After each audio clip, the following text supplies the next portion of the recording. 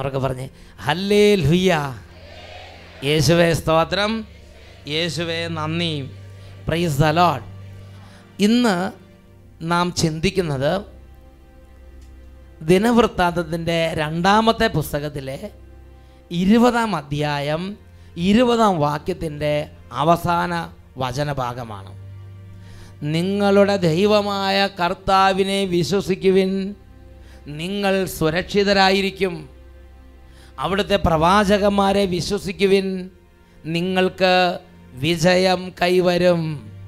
Hallelujah, hallelujah. പ്രിയപ്പെട്ട ദൈവമക്കളെ, ഒരച്ഛൻ ഒരു കാര്യം പറഞ്ഞാൽ അത് വിശ്വസിച്ച് സ്വീകരിക്കണം. അനുഗ്രഹം പ്രാപിക്കാനുള്ള ഒരു എളുപ്പ വഴിയായി നമ്മുടെ കർത്താവ് നമുക്ക് നൽകിയിട്ടുള്ള ഒരു മാർഗമാണ് അവിടുത്തെ പ്രവാചകന്മാരെ വിശ്വസിക്കുക. Praise the lord, praise the lord, hallelujah. Attappadi സഗീവൻ ധ്യാന കേന്ദ്രത്തിൽ ഏകദിന ധ്യാനം നടക്കുമ്പോൾ ബാംഗ്ലൂരിൽ നിന്ന് ഒരു കുടുംബം വന്നു. ആ കുടുംബം പറയുകയാണ്, 25 വർഷമായി അവർ ബാംഗ്ലൂർ സ്വന്തമായിട്ടൊരു വീടിന് വേണ്ടി ആഗ്രഹിച്ചിട്ട് 25 വർഷമായി അത് നടന്നില്ല. അങ്ങനെ ഇരിക്കുമ്പോൾ ബാംഗ്ലൂർ കൺവെൻഷനിൽ ഈ കുടുംബം ഒരു പിടി മണ്ണും ഒരു പ്ലാനുമായി അച്ഛൻ്റെ അടുത്തേക്ക് വന്നു. അച്ഛനൊരു ആശീർവാദം കൊടുത്തിട്ട് പറഞ്ഞു, നിങ്ങൾ വിചാരിക്കുന്നതിനേക്കാൾ നല്ലൊരു വീടുണ്ടാവും. ഒരു 2 സെൻറ്റൻസ് എങ്ങനെ ദൈവം പ്രവർത്തിച്ചു എന്ന് നമുക്ക് ശ്രദ്ധിക്കാം. എൻ്റെ പേര് മിനിട്ടോ. ഞങ്ങൾ കുടുംബസമേതം ബാംഗ്ലൂരിൽ നിന്ന് ഞങ്ങളുടെ ജീവിതത്തിൽ കർത്താവ് തന്ന അനുഗ്രഹത്തിന് സാക്ഷ്യപ്പെടുത്താനായിട്ട് ബാംഗ്ലൂരുള്ള മക്കളെ 2014 ബാംഗ്ലൂർ അഭിഷേകാഗ്നി കൺവെൻഷനിൽ ഞങ്ങൾ സംബന്ധിക്കുകയും ഞങ്ങൾ 25 വർഷത്തോളമായി ബാംഗ്ലൂർ, എൻ്റെ ഹസ്ബൻഡ് 25 വർഷത്തോളമായി, ഞാൻ 15 വർഷത്തോളമായി വിവാഹം കഴിഞ്ഞ് കുടുംബസമേതം അവിടെ താമസിക്കുന്നു. ഇത്ര വർഷങ്ങളായിട്ടും ഞങ്ങൾക്ക് സ്വന്തമായി ഒരു ഭവനമില്ലായിരുന്നു. 25 വർഷത്തോളമായി, പക്ഷെ സ്വന്തമായിട്ടൊരു വീട് ബാംഗ്ലൂർ ഇല്ല. ഞങ്ങൾ ഇതിൻ്റെ കാരണത്താൽ വളരെയധികം വിഷമിച്ചിരുന്നു. അപ്പോൾ ഞങ്ങൾ ഈ കൺവെൻഷന് വരുന്ന സമയത്ത് ഞങ്ങളുടെ സ്ഥലത്ത് നിന്ന് കുറച്ച് മണ്ണ് എടുത്തുകൊണ്ട് പോയി. കാരണം അച്ഛനെ കണ്ട് ഈ മണ്ണൊന്ന് വെഞ്ചരിച്ച് പ്രാർത്ഥിച്ചുകൊണ്ട് വരാമെന്ന് വിചാരിച്ചിട്ട് അച്ഛനെ കാണുകയും ഞങ്ങളുടെ ഈ വിഷമം അച്ഛനോട് പറയുകയും ഈ മണ്ണ് അച്ഛൻ ഞങ്ങൾക്ക് വെഞ്ചരിച്ച് തന്നു. അപ്പോൾ ഞങ്ങളുടെ കയ്യിൽ ഈ ഭവനം പണിയാനുള്ള പ്ലാൻ ഉണ്ടായിരുന്നു. ആ പ്ലാനും അച്ഛൻ വെഞ്ചരിച്ച് തന്നിട്ട് പറഞ്ഞു, ഇതിലും മനോഹരമായൊരു ഭവനം കർത്താവ് നിങ്ങൾക്ക് തന്ന് അനുഗ്രഹിക്കുന്നു, നിങ്ങൾ ഇവിടെ വന്ന് സാക്ഷ്യം പറയണമെന്ന്. അന്ന് രാത്രി തന്നെ ഞാനും ഹസ്ബൻഡും മക്കളും കൂടി ആ സ്ഥലത്ത് പോയി ഈ മണ്ണ്, അച്ഛൻ വെഞ്ചരിച്ച് തന്ന മണ്ണ് കൊണ്ട് ഇട്ട് പ്രാർത്ഥിച്ചു. അതിൻ്റെ ഫലമായി 15 ദിവസത്തിനുള്ളിൽ ഞങ്ങൾക്ക് കല്ലിടാൻ സാധിക്കും. 25 വർഷമായി ബുദ്ധിമുട്ടാണ്, നടക്കണില്ല. അപ്പോഴാണ് പൈസയൊന്നും കയ്യിൽ അധികം ഇല്ല, പക്ഷെ ഒരു പ്ലാനും ഉണ്ട്, ഒരു പിടി മണ്ണും ഉണ്ട്. അപ്പൊ എന്ത് ചെയ്തു, ഇത് കൊണ്ടുവന്ന് വെഞ്ചിരിച്ച്. അപ്പൊ അച്ഛൻ പറഞ്ഞു, നടക്കും, നിങ്ങൾ അട്ടപ്പാടി വന്ന് സാക്ഷ്യപ്പെടുത്തുകയോ ഇല്ലയോ എന്ന് പറയണമെന്ന് പറഞ്ഞില്ലേ? അപ്പൊ നിങ്ങൾ സാക്ഷ്യപ്പെടുത്താന്ന് പറയാം, ഉറപ്പായിട്ട് സാക്ഷ്യപ്പെടുത്താന്ന് പറഞ്ഞു. അപ്പൊ ഞങ്ങൾക്ക് 15 ദിവസത്തിനുള്ളിൽ കല്ലിടാൻ സാധിക്കുകയും ചെയ്തു. 1700 സ്ക്വയർ ഫീറ്റിന്റെ ഒരു പ്ലാനായിരുന്നു അച്ഛനെ കൊണ്ട് കാണിച്ചത്. അപ്പൊ അച്ഛൻ പറഞ്ഞു, ഇതിലും മനോഹരമായ ഭവനം തന്ന് അനുഗ്രഹിക്കുന്ന 4000 സ്ക്വയർ ഫീറ്റിന് അടുത്തൊരു വളരെ മനോഹരമായ ഒരു ഭവനം തന്നെ ബാംഗ്ലൂര്, അട്ടപ്പാടിയിലല്ലോ. അതിന്റെ ഫോട്ടോ കൊണ്ടുവന്നിട്ടുണ്ട്. 4000 സ്ക്വയർ ഫീറ്റ് ബാഗ്. അയ്യോ, ഇതെന്താ കാണുന്ന കൊട്ടാരമാ. ഞാൻ പണ്ട് സൗദി പോയപ്പോ ഒരു കൊട്ടാര, ഗൾഫിൽ ഇങ്ങനത്തെ ചില കൊട്ടാരങ്ങൾ കണ്ടിട്ടുണ്ട്. അതുമാതിരി നോക്ക്, എന്താ ഇത് ബാംഗ്ലൂര്. അച്ഛ, അപ്പോൾ ഞങ്ങൾക്ക് എൻ്റെ ഹസ്ബൻഡ് സ്വന്തമായൊരു ബിസിനസ് ആയതുകൊണ്ട് നല്ല തിരക്കാണ്. അപ്പം ഞങ്ങളുടെ പപ്പ 1.5 വർഷത്തോളം അവിടെ വന്ന് താമസിച്ച് ഞങ്ങൾക്ക് ഈ ഭവനം പണിത് ഞങ്ങൾ ഭവനത്തെ പറ്റി ഒരു ടെൻഷനും അനുഭവിച്ചില്ല. അതായത് പണിക്ക് നേതൃത്വം കൊടുക്കാനുള്ള ആളെ കേരളത്തിൽ നിന്ന് അവിടെ കർത്താവ് തന്നെ ഈ വലിയ അനുഗ്രഹത്തിന് ഈ അഭിഷേകാഗ്നി ബാംഗ്ലൂർ കൺവെൻഷൻ ഞങ്ങൾ വന്നിരുന്നു. പക്ഷെ മക്കൾക്ക് എക്സാം ആയതുകൊണ്ട് കുടുംബസമേതം സാക്ഷ്യം പറയാൻ സാധിച്ചില്ല. എപ്പോഴും പറയുമ്പോൾ മക്കളെ കൂട്ടി പറയണം, കാരണം അച്ഛന് കുട്ടികൾ വന്ന് പറയണത് ഭയങ്കര സന്തോഷം. അപ്പൊ ഞങ്ങൾക്ക് എല്ലാവർക്കും വന്ന് സാക്ഷ്യം പറയണം എന്നുള്ള ആഗ്രഹത്തിൽ ഞങ്ങൾ ഇന്ന് രാവിലെ ഇവിടെ എത്തിയത്. പ്രൈസ് ദി ലോർഡ് എന്ന് പറഞ്ഞ ഹല്ലേലൂയ. നമുക്ക് വിശ്വാസം, ഒരു കുടുംബം വീടുണ്ടായതിനേക്കാളൊക്കെ വളരെ പ്രധാനപ്പെട്ടതാണ് ഈ മക്കൾക്കും കുടുംബത്തിലെല്ലാം വിശ്വാസവും പ്രാർത്ഥനയും യേശുവിനോട് സ്നേഹവും വചന ശുശ്രൂഷയോട് ബോധ്യമൊക്കെ ഉണ്ടായി. നമ്മുടെ പല കുട്ടികളെയും പിടിച്ചാൽ കിട്ടാതെ കയറ് പൊട്ടിച്ച് നടക്കണ, തൊഴുത്തിൽ നിന്ന് കയറ് പൊട്ടിച്ച് നേരം വിളക്ക് ഓടിപ്പോണ ചില പോലെ ഓടി നടക്കുമ്പോൾ നല്ല അനുസരണവും വചനത്തിന് ദാഹവും ശുശ്രൂഷയ്ക്ക് ദാഹമായിട്ട് ബാംഗ്ലൂരിൽ നിന്ന് ഈ കുട്ടികൾ അപ്പൻ്റെ അമ്മയുടെ കൂടെ നല്ല കൃപയായി ഇവിടെ വന്ന് കർത്താവിനെ ഏറ്റുപറയുകയാണ്. പ്രിയപ്പെട്ട ദൈവമക്കളെ, സംഖ്യയുടെ പുസ്തകം 16-ാം അധ്യായം അതിൽ 9-ാം തിരുലിഖിതം കർത്താവ് ഒരു ചോദ്യം ചോദിക്കുകയാണ്. പണ്ട് എനിക്ക് ഒരച്ഛനായിരിക്കണതിൽ വലിയ ഒരു വൈദികൻ്റെ ശുശ്രൂഷ ചെയ്ത് ഇങ്ങനെ പോകുന്നതിൽ വലിയൊരു മതിപ്പ് തോന്നിയിരുന്നില്ല. ഒരു വൈദികൻ്റെ ലോഹ ധരിച്ച് നടക്കുക, അല്ലെങ്കിൽ ഒരു വൈദികൻ തലേ കൈവച്ച് എപ്പോഴും ഇങ്ങനെ പ്രാർത്ഥിച്ചുകൊണ്ടിരിക്കുക, കുമ്പസാരിപ്പിക്കുക, കുർബാന അർപ്പിക്കുക, എപ്പോഴും പള്ളിയിരിക്കുക, എപ്പോഴും കൊന്തയില്ല, ഇത് മാത്രം. ഇതെന്താ? അത് എനിക്കൊരു വൈദിക ജീവിതത്തെക്കുറിച്ച് മതിപ്പ് തോന്നുന്നതൊരു കാലഘട്ടം. ആ കാലഘട്ടത്തിൽ സംഖ്യയുടെ പുസ്തകം 16-ാം അധ്യായം 9-ാം വാക്യത്തിൽ ദൈവമായ കർത്താവ് ഒരു ചോദ്യം ചോദിക്കുന്നുണ്ട്. അതെൻ്റെ ശ്രദ്ധയിൽപ്പെട്ടു. സംഖ്യ 16:9 വചനം ഇങ്ങനെ വായിക്കണത്: കർത്താവിൻ്റെ കൂടാരത്തിൽ ശുശ്രൂഷ ചെയ്യുന്നതിനും സമൂഹത്തിന് മുമ്പിൽ നിന്ന് സേവനമനുഷ്ഠിക്കാനും ഇസ്രായേലിൻ്റെ ദൈവം സമൂഹത്തിൽ നിന്ന് നിങ്ങളെ വേർതിരിച്ചത് നിസ്സാരമായ കാര്യമാണോ? എനിക്ക് നിസ്സാരമായ കാര്യം പോലെ തോന്നിയിരുന്നു. പല ആളുകൾക്ക് ഒരു അച്ഛനെ കണ്ട നിസ്സാരമാണ് തോന്നുന്നത്. ചില അച്ഛന്മാരെ കണ്ട ചില റെസ്പെക്റ്റ് ഒക്കെ തോന്നുന്നുണ്ട്. പക്ഷെ പല അച്ഛന്മാരെ കാണുമ്പോഴും പലർക്കും തീരെ നിസ്സാരം എന്ന് തോന്നിപ്പിക്കത്തക്ക വിധം പിശാച് നമ്മുടെ ബോധമണ്ഡലത്തെ മൂടിക്കളഞ്ഞ് മറച്ച്. അതുകൊണ്ട് ആ വൈദികൻ്റെ ശുശ്രൂഷ വഴി നമ്മുടെ കുടുംബം അനുഗ്രഹം പ്രാപിക്കാൻ ഇടവരാതിരിക്കാൻ സാത്താൻ കൗശലപൂർവം അവൻ്റെ വഞ്ചന നമ്മുടെ നേരെ പ്രയോഗിക്കുകയാണ്. പ്രിയപ്പെട്ട ദൈവമക്കളെ, ഒരു അച്ഛന് പൗരോഹിത്യം കിട്ടിയാൽ പിന്നെ ആ അച്ഛൻ്റെ വിശുദ്ധി കൊണ്ടോ ആ അച്ഛൻ്റെ എന്തെങ്കിലും ശ്രേഷ്ഠത കൊണ്ടോ അല്ല പിന്നെ അവിടെ ദൈവശക്തി പ്രവർത്തിക്കുന്നത്. ദൈവം ആ അച്ഛൻ്റെ മേൽ ദാനമായി നൽകിയിരിക്കുന്ന പൗരോഹിത്യത്തിൻ്റെ വലിയ അത്ഭുത ശക്തിയാൽ ദൈവത്തിൻ്റെ ശക്തി ആ അച്ഛൻ ശുശ്രൂഷ ചെയ്യുന്ന സ്ഥലങ്ങളിൽ അങ്ങോട്ട് വ്യാപരിക്കും. വേദനിക്കുന്നവർ, രോഗികൾ, തകർന്നവർ, കടബാധ്യതയുള്ളവർ, ഒരാൾക്ക് സൗഖ്യപ്പെടുത്താൻ പറ്റാത്തവർ, ഒരാൾക്ക് സഹായിക്കാൻ പറ്റാത്തവർ, എല്ലാം കൊണ്ടും സർവ്വവിധത്തിലും അകപ്പെട്ടു പോയവർ, ഇങ്ങനെയുള്ള നിസ്സഹായരും വേദനിക്കുന്നവരും തകർന്നവരുമായ മക്കളെ വളരെ പെട്ടെന്ന് സഹായിക്കുന്നതിന് വേണ്ടിയാണ് ദൈവം ഭൂമിയിൽ പൗരോഹിത്യത്തെ ഉയർത്തിയത്. ഉറക്കെ പറഞ്ഞേ ഹല്ലേലൂയ, ഹല്ലേലൂയ. വിശുദ്ധ മത്തായിയുടെ സുവിശേഷത്തിൽ 10-ാം അധ്യായത്തിൽ 8-ാമത്തെ വാക്യത്തിൽ നമ്മൾ വായിക്കുന്നത് എങ്ങനെയാണ്? നിങ്ങൾ രോഗികളെ സുഖപ്പെടുത്തുവിൻ, പിശാചുകളെ പുറത്താക്കുവിൻ, കുഷ്ഠരോഗികളെ ശുദ്ധരാക്കുവിൻ, മരിച്ചവരെ ഉയർപ്പിക്കുവിൻ, ദാനമായി നിങ്ങൾക്ക് കിട്ടി ദാനമായി തന്നെ കൊടുക്കുവിൻ.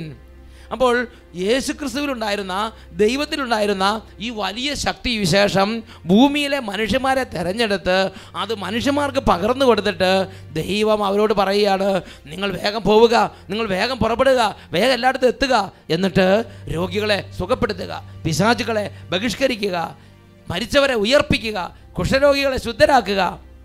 വേറൊരു വാക്യം പറഞ്ഞാൽ വേദനയിൽ ഇരിക്കുന്നവരുടെ മേൽ ദൈവത്തിൻ്റെ ശക്തി കരകവിഞ്ഞ് ഒഴുകുന്നതിന് അവിടെ ഒരു ഉപകരണമായി വ്യാപരിക്കുക. ഇത് ഇന്ന് നടക്കും മക്കളെ. നമ്മുടെ വിശ്വാസക്കുറവ്, നമ്മൾ ഹൃദയം കൊണ്ട് ദൈവത്തിൻ്റെ വഴികളെ അംഗീകരിക്കുന്നില്ല എന്നുള്ളതൊരു സത്യമാണ്. അതുകൊണ്ട് നമുക്ക് നമ്മുടെ കുടുംബങ്ങളിൽ പല കുടുംബങ്ങളിൽ അനുഗ്രഹം കിട്ടുന്നില്ല. ഞാനൊരു ഉദാഹരണം പറയാം, ശ്രദ്ധിച്ചു കേട്ടെ. അച്ഛന് കർത്താവ് ഒരു പ്രേരണ നൽകി. എന്ത്? ഈ അഭിഷേകാഗ്നി മലയിൽ, ഈ മലയിൽ ഒരു കുരിശ് സ്ഥാപിക്കുക, ഒരു കൽക്കുരിശ് സ്ഥാപിക്കുക. എന്നിട്ട് കർത്താവിൻ്റെ ജനം വരുമ്പോൾ കർത്താവിൻ്റെ ജനം ആ കുരിശെ പോയി തൊട്ട് പ്രാർത്ഥിക്കട്ടെ, ദൈവം അവരെ അനുഗ്രഹിക്കും. ഇത്രേ കർത്താവ് പറഞ്ഞിട്ടുള്ളൂ, വേറെ ഒന്നും ചെയ്യാൻ പറഞ്ഞിട്ടില്ല. കർത്താവിന് ജനം ഒരാവശ്യമായി വന്നാൽ അവർ തിക്കും തിരക്കും പിടിച്ച് ഓരോ സ്ഥലത്ത് ക്യൂ നിൽക്കണ്ട, അങ്ങനത്തെ ഒരു അവസ്ഥ വേണ്ട. അവർ കൗൺസിലിങ്ങിന് പോകണ്ട, അവിടെ ഇവിടെ നിൽക്കണ്ട. അവരൊരു കാര്യം ചെയ്താൽ മതി, അവർ ഈ കൽക്കുരിശിൽ തൊട്ട് പ്രാർത്ഥിക്കട്ടെ. കർത്താവ് എനിക്കൊരു പ്രേരണ തന്നു, ഞാൻ വേഗം ഒരു കൽക്കുരിശ് വാങ്ങാൻ ഒരു ചേട്ടനോട് പറഞ്ഞു. ചേട്ടൻ ആ കൽക്കുരിശ് വാങ്ങിച്ചുകൊണ്ട് വന്നു. ആ കൽക്കുരിശ് അവിടെ സ്ഥാപിച്ചു. ജനങ്ങളോട് പറഞ്ഞു, ജനങ്ങളെ, നിങ്ങൾക്കൊരു സങ്കടമോ തകർച്ചയോ വരുമ്പോൾ നിങ്ങൾ ആ കൽക്കുരിശിൽ തൊട്ട് ഒരു സെക്കൻഡ് യേശുവേ നിലവിളിക്കുക, ദൈവം നിങ്ങളെ സഹായിക്കും. ഈ ഒരു ദൂത് ഒരു ചെറുപ്പക്കാരൻ കേട്ടു. ചെറുപ്പക്കാരൻ അത് വിശ്വസിച്ചു. ചെറുപ്പക്കാരൻ നേരെ അവിടെ നിന്ന് പുറപ്പെട്ട് ആ കൽക്കുരിശെ തൊട്ടു. ആ ചെറുപ്പക്കാരൻ 2012 പഠനം പൂർത്തിയാക്കിയതാണ്. എവിടെ പോയാലും ജോലി കിട്ടില്ല. അപ്പോഴാണ് ഇങ്ങനെ ഒരു കൽക്കുരിശുണ്ടെന്ന് ആരോ പറഞ്ഞു. ആ ചെറുപ്പക്കാരൻ നേരെ കൽക്കുരിശിൻ്റെ അടുത്തേക്ക് പോയി. യേശു അങ്ങനെ പ്രവർത്തിച്ചു. നമുക്ക് ശ്രദ്ധിക്കാം. എൻ്റെ പേര് Nikhil George, Ernakulam saint James ഇടവകയിൽ നിന്ന് വരുന്നു. എറണാകുളത്ത് നിന്നാണ് നിവിൻ. പറ മോനെ. ഞാൻ ഡിഗ്രി BSc ഫിസിക്സ് പഠിച്ചതിന് ശേഷം 2012 കഴിഞ്ഞതാണ്. 2012 ഡിഗ്രി എല്ലാം കഴിഞ്ഞ് BSc എല്ലാം കഴിഞ്ഞിരിക്കുക. അതിനുശേഷം ഒരു ഗവൺമെൻറ് ജോലി നേടുക എന്ന ലക്ഷ്യത്തോടെ PSc കോച്ചിങ് ക്ലാസ്സിലേക്ക് പോവുകയുണ്ടായി. നിരവധി പരീക്ഷകൾ എഴുതിയെങ്കിലും നിരവധി ഇൻ്റർവ്യൂകളും പരീക്ഷകളും ആപ്ലിക്കേഷനൊക്കെ കൊടുത്ത് പക്ഷേ ഒന്നിലും വിജയിക്കാൻ സാധിച്ചിരുന്നില്ല. അങ്ങനെയിരുന്ന അവസരത്തിൽ അട്ടപ്പാടി സെഹിയോൺ ധ്യാന കേന്ദ്രത്തിൽ വരുവാനും ഏകദിന ധ്യാനത്തിൽ പങ്കെടുക്കുവാനും രാവിലെയുള്ള കുരിശിൻ്റെ വഴി ചൊല്ലി പ്രാർത്ഥിക്കുവാനും ധ്യാന ശുശ്രൂഷകൾക്ക് ശേഷം അഭിഷേകാഗ്നി മലയിലെ കൽക്കുരിശിൽ കെട്ടിപ്പിടിച്ച് ആത്മാർത്ഥമായി പ്രാർത്ഥിക്കുകയും ഈ ഇതിൻ്റെ സൈഡിൽ കൂടെ കയറി ആ മലയെ കൂടെ അള്ളിപ്പിടിച്ച് കയറി ആ കൽക്കുരിശിന് അവിടെ ചെന്ന കൽക്കുരിശ് 2 കൈ കൊണ്ട് വട്ടം പിടിച്ച് അങ്ങോട്ട് കരഞ്ഞ് യേശുവേ യേശുവേ അങ്ങനെ പ്രാർത്ഥിക്കുകയും അപ്പോൾ അച്ഛനുണ്ടായിരുന്നു. അച്ഛൻ തലയിൽ കൈവച്ച് ആശീർവദിക്കുകയും എന്നിട്ട് നീ ധൈര്യത്തോടെ അടുത്ത പരീക്ഷ എഴുതി, നീ എന്തായാലും വിജയിക്കുമെന്ന് പറയുകയും ചെയ്തു. അപ്പോൾ തന്നെ അച്ഛനത് കണ്ടു. അച്ഛൻ അപ്പം തന്നെ ഇറങ്ങി വന്ന് ബ്ലസ് ചെയ്ത് വിട്ട്, നീ പേടിക്കണ്ട, നിന്റെ കാര്യം ശരിയായെന്ന് പറഞ്ഞു. അതുവരെ ഒരു ഗവൺമെൻറ് ജോലി PSc പരീക്ഷയിൽ ഒന്നുപോലും പാസ്സാകാതെന്ന് ഞാൻ ഒരു ഗവൺമെൻറ് ജോലി ലക്ഷ്യം വെച്ച് മുന്നേറിയിരുന്ന എനിക്ക് ദൈവം കേന്ദ്ര ഗവൺമെൻറ് ജോലി നൽകി അനുഗ്രഹിച്ചു. ദൈവമേ, ഇവിടെ ലോക്കൽ ഗവൺമെൻറ്റിന് എന്തെങ്കിലും കിട്ടിയാൽ വന്ന് വിചാരിച്ചത് ഗവൺമെൻറ് അല്ല, കേന്ദ്ര ഗവൺമെൻറ്റിൻ്റെ ജോലി ദൈവം അങ്ങോട്ട് കൊടുത്ത്.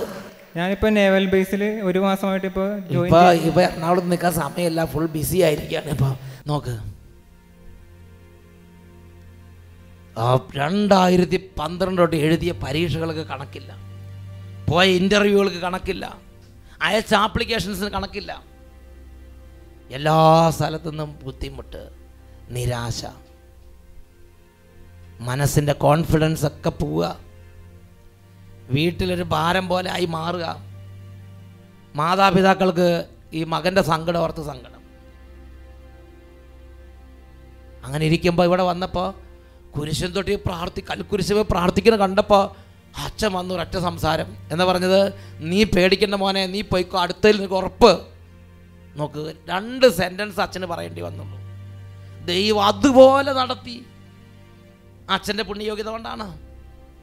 ഞാൻ മനസ്സിലാക്കുന്നത്, ദൈവം വിശുദ്ധ ലിഖിതങ്ങളിൽ പൗരോഹിത്യത്തെ മാനിച്ച് നൽകിയ വാഗ്ദാനങ്ങൾ പൂർത്തിയാക്കാൻ ജീവിക്കുന്നവനായ ദൈവം ആകാശം ചായിച്ച് ഇറങ്ങി വന്ന് ആ വാക്കുകളെ സ്ഥിരീകരിച്ചു.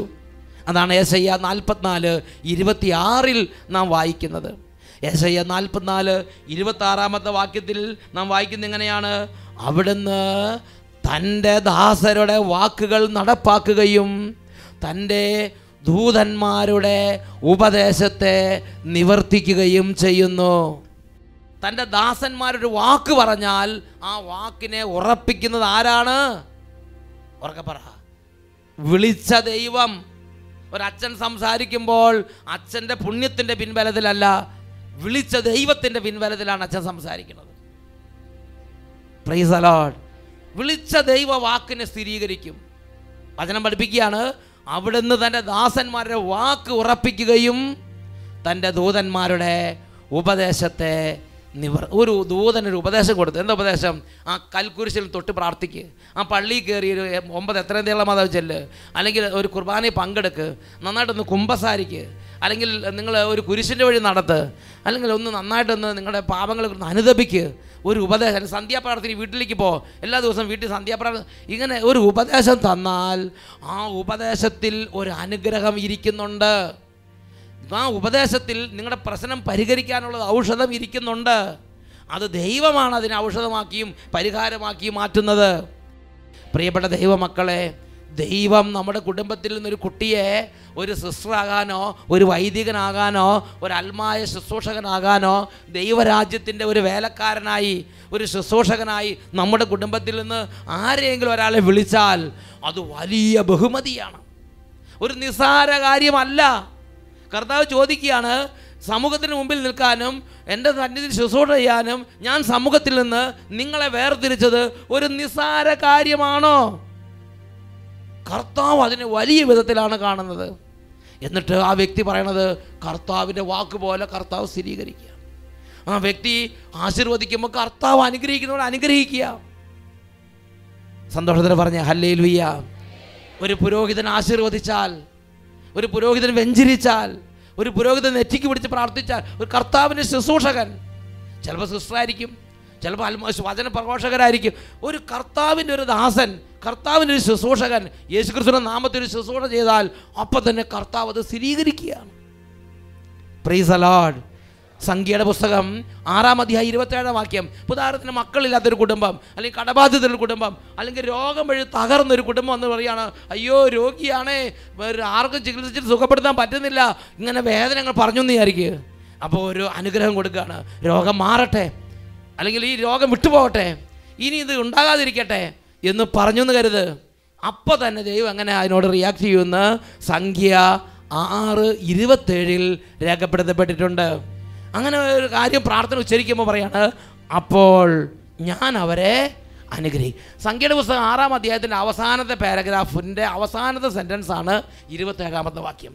അവസാനത്തെ പാരഗ്രാഫ് മുഴുവൻ പറയണത് ഈ ഒരു വൈദികൻ്റെ പ്രാർത്ഥന, പൗരോഹിത്യമുള്ള ഒരാളുടെ പ്രാർത്ഥന, ദൈവം വിളിച്ച ഒരാൾ പ്രാർത്ഥിച്ചാൽ സ്വർഗ്ഗം എങ്ങനെ അതിനെ കണക്കാക്കുന്നു എന്നാണ് രേഖപ്പെടുത്തിയിരിക്കുന്നത്. എന്നിട്ട് അവസാനം പറയുകയാണ്, അങ്ങനെ പ്രാർത്ഥിച്ചു കഴിയുമ്പോൾ, അനുഗ്രഹിച്ച് കഴിയുമ്പോൾ ഞാനും അവരെ അനുഗ്രഹിക്കും എന്താ പറഞ്ഞിരിക്കുന്നത്? ഞാനും അപ്പോൾ അവരെ അനുഗ്രഹിക്കും. ഇന്നലെ ഇവിടെ ഒരു കുടുംബം വന്നു. ആ കുടുംബം പറയുകയാണ്, 17 വർഷമായി മൈഗ്രെയിൻ തലവേദന വന്ന് ആ അമ്മ തല വെട്ടി പൊളിയണ വേദനയെ കടന്ന് പൊളയുകയാണ്. ഒരു മെഡിസിനും കൊണ്ട് സുഖപ്പെടുത്താൻ പറ്റില്ല. അങ്ങനെ ഇരിക്കുന്ന സമയത്ത് ഒരു ദിവസം അട്ടപ്പാടി വന്നു. അപ്പോൾ പറഞ്ഞു, നിങ്ങൾ എന്തെങ്കിലും വെഞ്ചരിക്കുകയാണെങ്കിൽ ഇപ്പോൾ വെഞ്ചരിച്ച് തരാം, അത് നിങ്ങൾക്ക് ഔഷധമായി മാറുമെന്ന് പറഞ്ഞ്. അമ്മ അത് വിശ്വസിച്ചു. നോക്കാം, വെഞ്ചരിക്കുക ഒന്നും കൊണ്ടുവന്നിട്ടില്ല. പക്ഷെ തലവേദനയ്ക്ക് പുരട്ടാൻ വേണ്ടി ഒരു ഓയിൽ കൊണ്ടുവന്നിട്ടുണ്ട്. ആ അമ്മ ആ ഓയിൽ ഉയർത്തിപ്പിടിച്ച് അച്ഛന്മാർ വെഞ്ചരിച്ച് പോയ സമയത്ത് അങ്ങോട്ട് വെഞ്ചരിച്ച്, എന്നിട്ട് ഒരു തുള്ളി ഇങ്ങനെ അങ്ങനെ പുരട്ടിയുള്ളൂ. പിന്നെ ഇന്ന് വരെ ആ തലവേദന അങ്ങോട്ട് കുടുംബത്തിൽ കയറിയിട്ടില്ല. ആ അനുഭവം ഒന്ന് ശ്രദ്ധിക്കാം. എൻ്റെ പേര് മരിയ. ഞാൻ ആലപ്പുഴ തത്തമ്പള്ളി ഇടവകയിൽ നിന്ന് വരുന്നു. ആലപ്പുഴയിൽ നിന്നാണ് മരിയ. എൻ്റെ അമ്മ കഴിഞ്ഞ 17 വർഷമായിട്ട് മൈഗ്രെയിൻ്റെ പ്രശ്നങ്ങൾ അനുഭവിക്കുന്നുണ്ട്. 17 വർഷമായിട്ട് മൈഗ്രെയിൻ തലവേദന. അപ്പോൾ ഞാൻ 3-ാം ക്ലാസ്സിൽ പഠിക്കുമ്പോൾ എൻ്റെ അനിയൻ 2-ൽ, എൻ്റെ ചേട്ടൻ 6-ലും പഠിക്കുമ്പം എൻ്റെ പപ്പ സ്ഥലത്തുണ്ടായിരുന്നില്ല. ആ ദിവസങ്ങളിൽ അമ്മയ്ക്ക് മൈഗ്രെയിൻ വരുമ്പം അമ്മ പോയി കിടക്കും, അമ്മയുടെ ചുറ്റും ഞങ്ങൾ 3 പേരും പോയി കിടക്കും. അത് കഴിഞ്ഞ് ചില ദിവസങ്ങൾ ഭക്ഷണമൊന്നും മിക്കവാറും തന്നെ കഴിക്കാറുണ്ടായിരുന്നില്ല. അമ്മയ്ക്ക് ആഴ്ചയിൽ 6 ദിവസവും 7 ദിവസവും തന്നെ തലവേദനയും ഈ ഭയങ്കര സഹിക്കാൻ പറ്റാത്ത പോലെ അമ്മ എണീക്കാൻ പറ്റത്തില്ല. ദിവസത്തിൽ ആഴ്ചയിൽ 6 ദിവസമൊക്കെ അതുപോലെ പട്ടിണി. കാരണം അമ്മ ഇങ്ങനെ കിടക്കുമ്പോൾ മക്കൾ ഇവരെന്ത് ചെയ്യും? ഇവർ 2-ലും 3-ലും 6-ലൊക്കെ പഠിക്കുമ്പോൾ ദിവസങ്ങളോളം ഈ അമ്മയുടെ ചുറ്റിനും വിഷമിച്ചിരിക്കും. ചില ദിവസമൊക്കെ വീടിൻ്റെ വാതിൽ വരെ പൂട്ടാതെ, അമ്മയ്ക്ക് വയ്യാത്തത് കാരണം ഞങ്ങൾ കിടന്നുറങ്ങിപ്പോയി അങ്ങനെ വാതിൽ പോലും പൂട്ടാതെ കിടന്നിട്ടുള്ള ദിവസങ്ങളും ഉണ്ടായിട്ടുണ്ട്. കുട്ടികളും കുടുംബത്തിലാണെങ്കിൽ ഭയങ്കര സമാധാനം, ഒരു സ്വസ്ഥതയില്ല, ഒന്നും ചെയ്യാൻ മനസ്സ്, ഒരു ജീവനില്ല. ആ സമയം കഴിഞ്ഞ ജൂൺ മാസം ഞാനും പപ്പായും അമ്മയും കൂടി ഇവിടെ വന്ന് പ്രാർത്ഥിച്ച് അച്ഛൻ വെഞ്ചരിക്കാൻ പറഞ്ഞപ്പം കയ്യിൽ അമ്മയുടെ ഒന്നും ഉണ്ടായിരുന്നില്ല. അമ്മയ്ക്ക് അറിയത്തില്ലായിരുന്നു ഇങ്ങനെ വെഞ്ചരിക്കുന്നതിൻ്റെ കാര്യങ്ങളൊന്നും. അമ്മ എവിടെ പോയാലും മുടങ്ങാതെടുക്കുന്ന ആക്സ് ഓയിലായിരുന്നു. അപ്പോൾ ആക്സ് ഓയിൽ കയ്യിലെടുത്ത് അച്ഛൻ വെഞ്ചരിക്കാൻ പറഞ്ഞ സമയത്ത് ആക്സ് ഓയിൽ വെഞ്ചരിച്ച് അമ്മ കൈ വെച്ച്, ദൈവമേ എനിക്കിനി ഇതൊരിക്കലും തലവേദന വരരുതെന്നും പറഞ്ഞു. എൻ്റെ ദൈവമേ ഇനി ഒരിക്കലും എനിക്ക് തലവേദന വരരുതേ എന്ന് പറഞ്ഞ് ആ ഓയിൽ അങ്ങോട്ട് വെഞ്ചരിച്ച്. അത് കഴിഞ്ഞ് അമ്മയ്ക്ക് ഏറ്റവും കൂടുതൽ തലവേദന വരുന്നത് ഈ ഉറക്കമുളച്ച്. ഞങ്ങൾ അതുവരെ ഒരിക്കലും ക്രിസ്മസിൻ്റെ രാത്രി കുർബാനയ്ക്കൊന്നും പോയിട്ടില്ല. പോയാൽ ക്രിസ്മസിൻ്റെ ദിവസം മുഴുവൻ അമ്മയ്ക്ക് തലവേദനയായിരിക്കും. അതുകൊണ്ട് ഞാൻ പാതിര കുർബാനയൊന്നും കുഞ്ഞിലെ കണ്ടതായിട്ട് ഓർക്കുന്നേ ഇല്ല. പക്ഷെ അതിനുശേഷം ഞങ്ങൾ ഈ കഴിഞ്ഞ ഡിസംബറിലും പോയി പാതിര കുർബാനയും കണ്ടു, ക്രിസ്മസും നല്ല രീതിയിൽ ആഘോഷിച്ച അമ്മയ്ക്ക് തലവേദന. എത്ര ഉറക്കം ഒഴിച്ചാലും തലവേദന ഇല്ല. തലവേദന ഇല്ല. ദൈവമേ, ആ വെഞ്ചരിച്ച ഓയിൽ പിടിച്ച സമയത്ത് അമ്മ ഒറ്റ പ്രാർത്ഥനയാണ്, ഇനി ഒരിക്കലും ഈ തലവേദന വരാതിരിക്കാൻ തക്കവണ്ണം എന്നെ അനുഗ്രഹിക്കണം എന്ന് പറഞ്ഞ് ആ ഓയിലിനെ അങ്ങോട്ട് കൈ പിടിച്ചു വെഞ്ചിരി ഹോളി വാട്ടർ തളിച്ച്. പിന്നെ അതുകൊണ്ട് നെറ്റിയെ പുരട്ടിയാണ്, തലയെ പുരട്ടിയിട്ടുണ്ടാവും, അത് ഉപയോഗിച്ച് പിന്നെ അതോടുകൂടി തലവേദന പോയി. അല്ലേ? ആ ഓയിൽ ഉപയോഗിക്കാതെ എന്താ ഉണ്ടായത്? ഓയിൽ കൊണ്ടുപോയിട്ട് എന്താ ചെയ്തത്? തലവേദന വരുന്ന സമയത്ത് ഓയിലിങ്ങനെ അങ്ങോട്ട് പുരട്ടി അതോടുകൂടി തലവേദന അങ്ങോട്ട് വിട്ടുപോയി. പിന്നെ ഉറക്കൊഴിച്ചാലും അത് പാർത്തരാത്രിക്ക് കുർബാനയ്ക്ക് പോയാലും പിന്നെ പിറ്റേ ദിവസം കുഴപ്പം നല്ല സൗഖ്യ പേശു അങ്ങോട്ട് കൊടുത്ത്. ഇത് എത്ര വർഷമായുള്ള കുട്ടിക്കാലം തൊട്ടുള്ളത് അല്ലേ? ഒരു 10-17 വർഷമായിട്ട് 17 വർഷമായി അമ്മയെ അലട്ടിക്കൊണ്ടിരുന്ന മൈഗ്രെയിൻ തലവേദനയാണ് ഇവിടെ പോയത്. അമ്മ ആലപ്പുഴയെ കാണാത്ത ഡോക്ടർമാരില്ല, നോക്കാത്ത മരുന്ന്, പച്ചമരുന്ന്, ആയുർവേദം, അലോപ്പതി എല്ലാം നോക്കിയിട്ടുണ്ട്. വൈദ്യം, ഒറ്റമൂലി അല്ലേ, പിന്നെ പ്രകൃതി, എല്ലാ തരത്തിലുള്ളത് നോക്കി, ഒന്നും മാറിയിട്ടുണ്ടായിരുന്നില്ല. അത് കഴിഞ്ഞ് അമ്മയുടെ ഈ അവസ്ഥ കഴിഞ്ഞിട്ട് ഞാൻ കോളേജിൽ പഠിക്കാൻ ചെന്നപ്പോൾ അവിടെ എനിക്കൊരു കൂട്ടുകാരെ കിട്ടി. അവൾ 7 വർഷമായിട്ട് മൈഗ്രെയിൻ അനുഭവിക്കുകയായിരുന്നു. അപ്പം ഞാൻ മിക്ക ദിവസവും ക്ലാസ്സിൽ വരും, ക്ലാസ്സിൻ്റെ അവസാനം തീർക്കാതെ തന്നെ വീട്ടിൽ പോകേണ്ട അവസ്ഥയിലായിരുന്നു. അപ്പം ഞാൻ ചോദിച്ചു മൈഗ്രെയിൻ ആണോ എന്ന് ചോദിച്ചപ്പോൾ അതെ, 7ാം ക്ലാസ് തൊട്ട് മരുന്ന് കഴിക്കുന്നതാണെന്ന് പറഞ്ഞു. ഞാൻ പറഞ്ഞു ഞാൻ അട്ടപ്പാടി പോയിട്ട് വരുമ്പോൾ നിനക്ക് ഒരു കൊന്ത വെഞ്ചരിച്ചിട്ട് കൊണ്ടുവരാമെന്ന് പറഞ്ഞു. ഈ കുട്ടി പറഞ്ഞു, എൻ്റെ കൂട്ടുകാരി നീ വിഷമിക്കണ്ട, ഞാൻ അട്ടപ്പാടി പോണ ആളാ, ഞാൻ അട്ടപ്പാടി പോയിട്ട് വരുമ്പം നിനക്ക് വേണ്ടി വെഞ്ചിരിച്ച് എന്തെങ്കിലും കൊണ്ടുവരാമെന്ന് പറഞ്ഞു. എന്നിട്ടൊരു കൊന്ത വെഞ്ചിരിച്ച് കൊണ്ട് കൊടുത്ത് കൊന്ത കൊടുത്തിട്ട് അവളോട് പറഞ്ഞു ദിവസം 33 പ്രാവശ്യം വിശ്വാസ പ്രമാണം ചൊല്ലി നീ പ്രാർത്ഥിക്കുന്ന നിനക്ക് ഇനി മൈഗ്രെയിൻ വരില്ല എന്ന് പറഞ്ഞു. അങ്ങനെ അവള് പ്രാർത്ഥിച്ച് ഇപ്പൊ അവള് മൈഗ്രെയിൻ്റെ മരുന്ന് ഉപയോഗിക്കുന്നേ ഇല്ല. മൈഗ്രെയിനും ഫുള്ളായിട്ട് വിട്ടുപോയി, മുഴുവനായി മാറി. 7ാം ക്ലാസ് തൊട്ടുണ്ടായിരുന്നു. നോക്കുക സഹോദരങ്ങളെ, അപ്പോൾ ഒരു സമൂഹം ഇങ്ങനെ ഇരിക്കുകയാണ് ഒരു ധ്യാനത്തിനെ. അപ്പം തന്നെ അച്ഛൻ പറയാണ്, ഇപ്പം നിങ്ങളുടെ പ്രശ്നത്തിന് വേണ്ടി പ്രാർത്ഥിക്കാൻ കർത്താവ് പ്രേരണ തരുന്നുണ്ട്, നിങ്ങൾ വെഞ്ചിരിക്കാനുള്ള എന്തെങ്കിലും കൊണ്ടെങ്കിൽ കൊടുന്ന് കൈപിടിച്ചോ, ഇപ്പോൾ പ്രാർത്ഥിക്കാം, അത് നിങ്ങൾക്ക് ഉപകാരമായി മാറും, നിങ്ങളുടെ പ്രശ്നത്തിൽ ദൈവശക്തി വരും എന്ന് അച്ഛൻ അനൗൺസ് ചെയ്തു. അപ്പോൾ ഈ അമ്മ 17 വർഷം എത്രയോ മറുമരുന്ന് നോക്കിയിട്ടുണ്ട്. എന്നിട്ട് മാറാത്ത സമയത്ത് ഈ ഒരു ഓയിൽ കുറേ കാലമായിട്ട് ഉപയോഗിക്കണതാണ്. അത് കയ്യിരിപ്പുണ്ടായിരുന്നു, കുറച്ച് ബാക്കി. അത് ഹോളി വാട്ടറിൻ്റെ ഒരു തുള്ളി വീണിട്ടുണ്ടാവും, ഇത്രേ ഉള്ളൂ. ഒരു ഇങ്ങനെ ഒന്ന് തേച്ചോളം ഓർമ്മയുള്ളൂ. പിന്നെ ഇന്ന് വരെ അത് അവൻ അലട്ടിയിട്ടില്ല. എന്താ എൻ്റെ കാരണം? ദൈവശക്തി. ദൈവം അപ്പം തന്നെ തൊട്ടു. ഈ വെഞ്ചരിച്ച സാധനം കൊണ്ടുപോയി പെരട്ടി ആ ക്ഷണത്തിൽ തന്നെ ദൈവം അവരെ തൊട്ടു. എന്താ കാരണം? ഈ വൈദികൻ അവിടെ പ്രാർത്ഥിച്ചു എന്നുള്ളതാണ് അല്ലേ? വൈദികൻ പ്രാർത്ഥിക്കുമ്പോൾ എന്തുകൊണ്ട് ദൈവം അങ്ങനെ ചെയ്യണത്? മലാക്കി പ്രവാചകന്റെ ഗ്രന്ഥത്തിൽ 2-ാം അധ്യായത്തിൽ 7-ാമത്തെ തിരുലിഖിതം, പുരോഹിതൻ അധരങ്ങളിൽ ജ്ഞാനം സൂക്ഷിക്കണം. ദൈവത്തിൻ്റെ ആലോചന പുരോഹിതൻ്റെ അധരത്തിൽ നിന്ന് പുറപ്പെടണം. ജനം പുരോഹിതൻ്റെ അടുത്തെ സമീപിക്കണം. അവൻ സൈന്യങ്ങളുടെ കർത്താവിൻ്റെ ദൂതനാണ്. He is the messenger of god. ഈ പ്രപഞ്ചം മുഴുവനും സൃഷ്ടിച്ച സ്രഷ്ടാവിൻ്റെ മെസഞ്ചറാണ്, ദൂതനാണ്. അപ്പോൾ ആ ദൂതൻ ഒരു കാര്യം പറഞ്ഞാൽ ആ ദൂതൻ്റെ വാക്കുകളെ സ്ഥിരീകരിക്കുന്നത് ആ ദൂതൻ അയച്ച അതിൻ്റെ ഓണറാണ്. ഓണർ വേറെയുണ്ട്. Hallelujah, hallelujah. അച്ഛൻ പറഞ്ഞു നിങ്ങൾ എന്തെങ്കിലും വെഞ്ചിരിക്കുകയാണെങ്കിൽ കൈ പിടിച്ചു. അപ്പോൾ വെഞ്ചിരിക്കുന്നു പറഞ്ഞു. അത് അച്ഛനെ വിശ്വസിച്ച് ദൈവത്തിൻ്റെ ആള് എന്ന് വിശ്വസിച്ച് ആ ശുശ്രൂഷ സ്വീകരിച്ചു. അത് എന്ത് വിശ്വസിച്ചു അതുപോലെ ആയിത്തീർന്നു. വേഗം എഴുന്നേറ്റ് നിൽക്കാം. പ്രിയപ്പെട്ട സഹോദരങ്ങളെ, നമ്മുടെ ജീവിതത്തിൽ നമ്മൾ ഓരോ ആളും തരവും നോക്കി അച്ഛന്മാരെ ബഹുമാനിക്കുകയോ അപമാനിക്കുകയോ ചെയ്തിട്ടുണ്ട്. നല്ല അച്ഛന്മാരെയൊക്കെ ബഹുമാനിക്കാൻ ആർക്കും പറ്റും, പ്രൈസ് ദി ലോർഡ്. എന്നാൽ ഇത്തിരി കുറവോ ഇത്തിരി കുറ്റമോ ഇത്തിരി ബലഹീനതകളോ ഒക്കെയുള്ളൊരു വൈദികനെ കാണുമ്പോൾ നമ്മൾ ഒരു വൈദികന് ചേരാത്ത വിധം എന്തെങ്കിലും ചെയ്തിട്ടുണ്ടെങ്കിൽ ശരിക്കും വൈദികനോടല്ല, വൈദികൻ പറയും സാരല്ല ഒന്നും കുഴപ്പമില്ല, ഞാനും നിങ്ങളെപ്പോലെ ഒരുവനാണെന്ന് പറയും. പക്ഷെ അങ്ങനെയല്ല. ആ വൈദികൻ അയച്ച ഒരാൾ ഇതെല്ലാം നോക്കിക്കൊണ്ടിരിക്കുന്നുണ്ട്. Price the Lord. ആ വൈദികൻ ഇപ്പം ഞാനിവിടെ നിൽക്കുമ്പോൾ എൻ്റെ സ്വന്തം അതോറിറ്റിയിലല്ല ഞാനിവിടെ നിൽക്കുന്നത്. ഇവിടെ ഞാൻ നിൽക്കുന്നുണ്ടെങ്കിലും ഇവിടെ ഞാൻ പറയുന്നുണ്ടെങ്കിലും എൻ്റെ അതോറിറ്റി എന്നെ വിളിച്ചവനും എന്നെ അയച്ചവനുമായ ജീവിക്കുന്ന ദൈവമാണ്. Praise the lord. ഒരാളുടെ മേൽ കൈകൾ വെക്കുമ്പോൾ സാരല്ല, ജയിക്കും, വീട് കിട്ടും. 1700 സ്ക്വയർ ഫീറ്റ് ഉള്ളൊരു വീടിന് വേണ്ടി അവർ പ്രാർത്ഥിച്ച് പറഞ്ഞു, നിങ്ങൾ വിചാരിക്കുന്ന പോലെ ഒന്നല്ല, ഇതിനേക്കാൾ വലിയൊരു വീട് കിട്ടുമെന്ന് പറഞ്ഞ് പ്രാർത്ഥിച്ചു. ഇന്നലെ പാലായിൽ നിന്നൊരു കുടുംബം വന്ന് പറഞ്ഞു, അവർ പറഞ്ഞെങ്ങനെയാണ്, എത്ര നോക്കിയിട്ടും കല്യാണം നടക്കണില്ല. അപ്പോൾ അച്ഛൻ പറഞ്ഞു പേടിക്കേണ്ട, ഈ വേനൽക്കാലം അവസാനിക്കുന്നതിന് മുമ്പ് കല്യാണം നടക്കുമെന്ന് പറഞ്ഞു.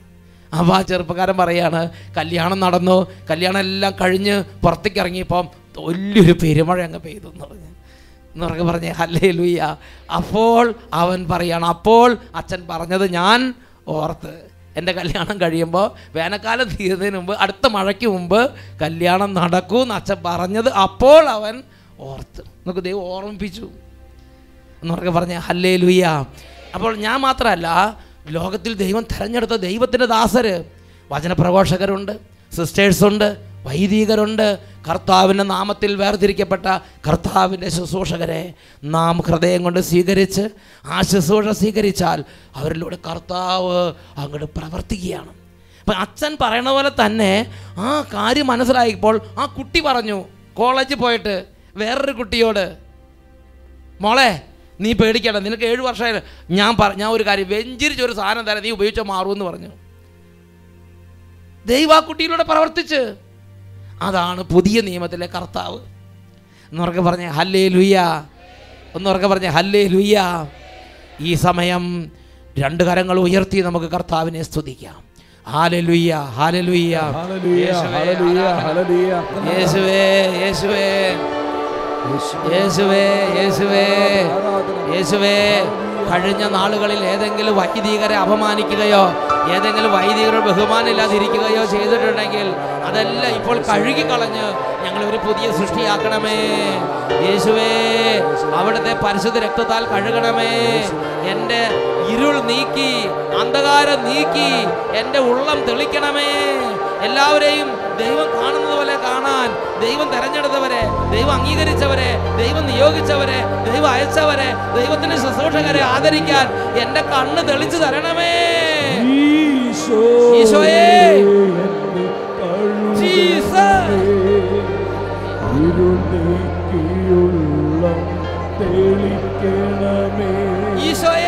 ഈശോയേ, കഴുകണമേ, ഇരുനീക്കിയുള്ള തെളിക്കണമേ. സർവാംഗ എന്നെ നീ ശുദ്ധനാക്കൂ, സവിശേഷമെന്നെ നീ ശോഭിതനാക്കൂ.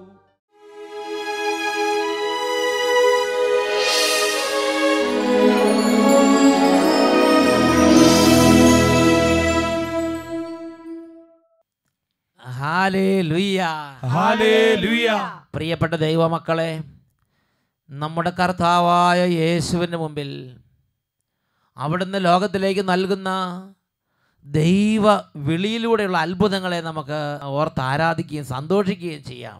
ഇപ്പോൾ ഈ പാട്ട് പാടുന്ന സമയത്ത് ദൈവവിളിയെക്കുറിച്ച് ചിന്തിച്ച് നമ്മുടെ കർത്താവിന് മുമ്പിൽ നമുക്ക് ആഹ്ലാദത്തോടെ പാടി പ്രാർത്ഥിക്കാം. വിളിച്ചെന്നെ അനുഗ്രഹിച്ചു, തന്റെ വരങ്ങളാൽ എന്നെ നിറച്ചു. വിളിച്ചത് നാഥനല്ലോ, തന്റെ വിളിയൊരു ദാനമല്ലോ.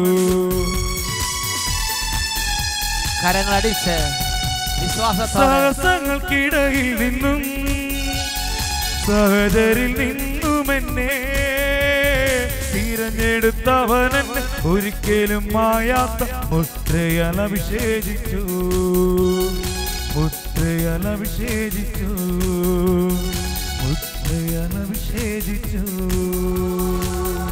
2 കരങ്ങളും സ്വർഗത്തിലേക്ക് ഉയർത്തി ദിവ്യകാരുണ്യ ആശീർവാദം സ്വീകരിക്കുന്നു.